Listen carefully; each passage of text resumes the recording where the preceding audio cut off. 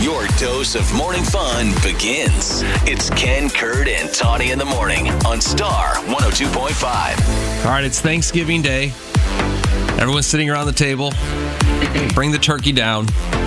You're in charge of carving it. Do you know how to carve a turkey? Yes. You do? Mm-hmm. Ken, do you?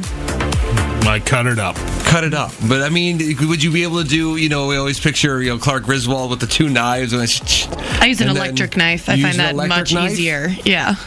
Well, majority of us do not know how to carve a turkey. I would not know how to carve a turkey without, ripping into it like a rotisserie chicken. Just, grab the one side of the breast off, the other one off, and then just... Neanderthal. And that's it. Yeah.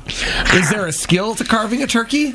Is there a process? Are there steps? I would say there's not, but it's always given. The job is always given to me, so I don't know if that's because maybe I'm better at it. That give you the weapon? Yeah, they do. Wow. What are their other options? Like a caged jaguar waiting to attack it. You don't know me. Yes, we do. I think we do. We don't give you a knife. Do. Yeah, you know what? I think of all the places I've been over the years to Thanksgiving, and I never have ever sat down and thought, that looks like a nicely carved turkey. It always looks the same. Right. Like people just, go at it with a knife and a fork. I never judge the carcass. But I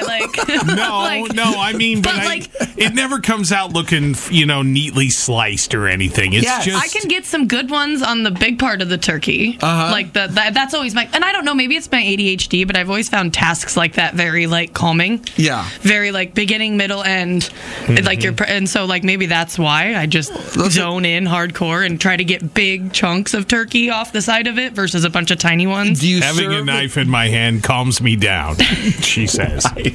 You guys don't know me. I said, there's mowing. There's a blade in that too. Never mind. But yeah, because to Ken's point, I think my turkey would be, and you just said you'd get chunks. You would get chunks. You wouldn't get the. Can you do the thinly sliced? I can do the slices.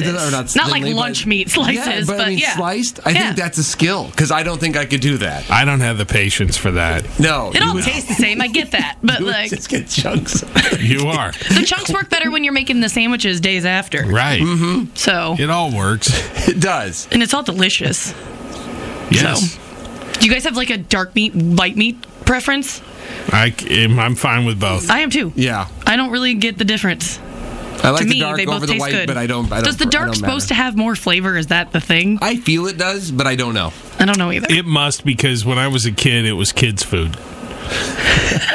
It was. Kids got the dark meat. No, I know. The legs and things like that. Well, that's what my kids love, the legs. They'll rip it off the turkey if I don't keep them away. So I always figured it must be tastier or something, because you got to give it, it wasn't until you started getting older that they were like, here, you have some of the white meat. And you're like, okay, I guess. I think you're 100% right.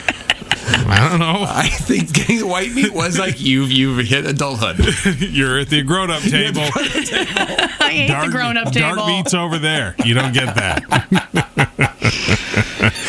Okay. All right. That's how you do the turkey. Like our radio voices, you should hear our phone voices. Call Ken, Kurt, and Tawny in the morning at 515-280-1025.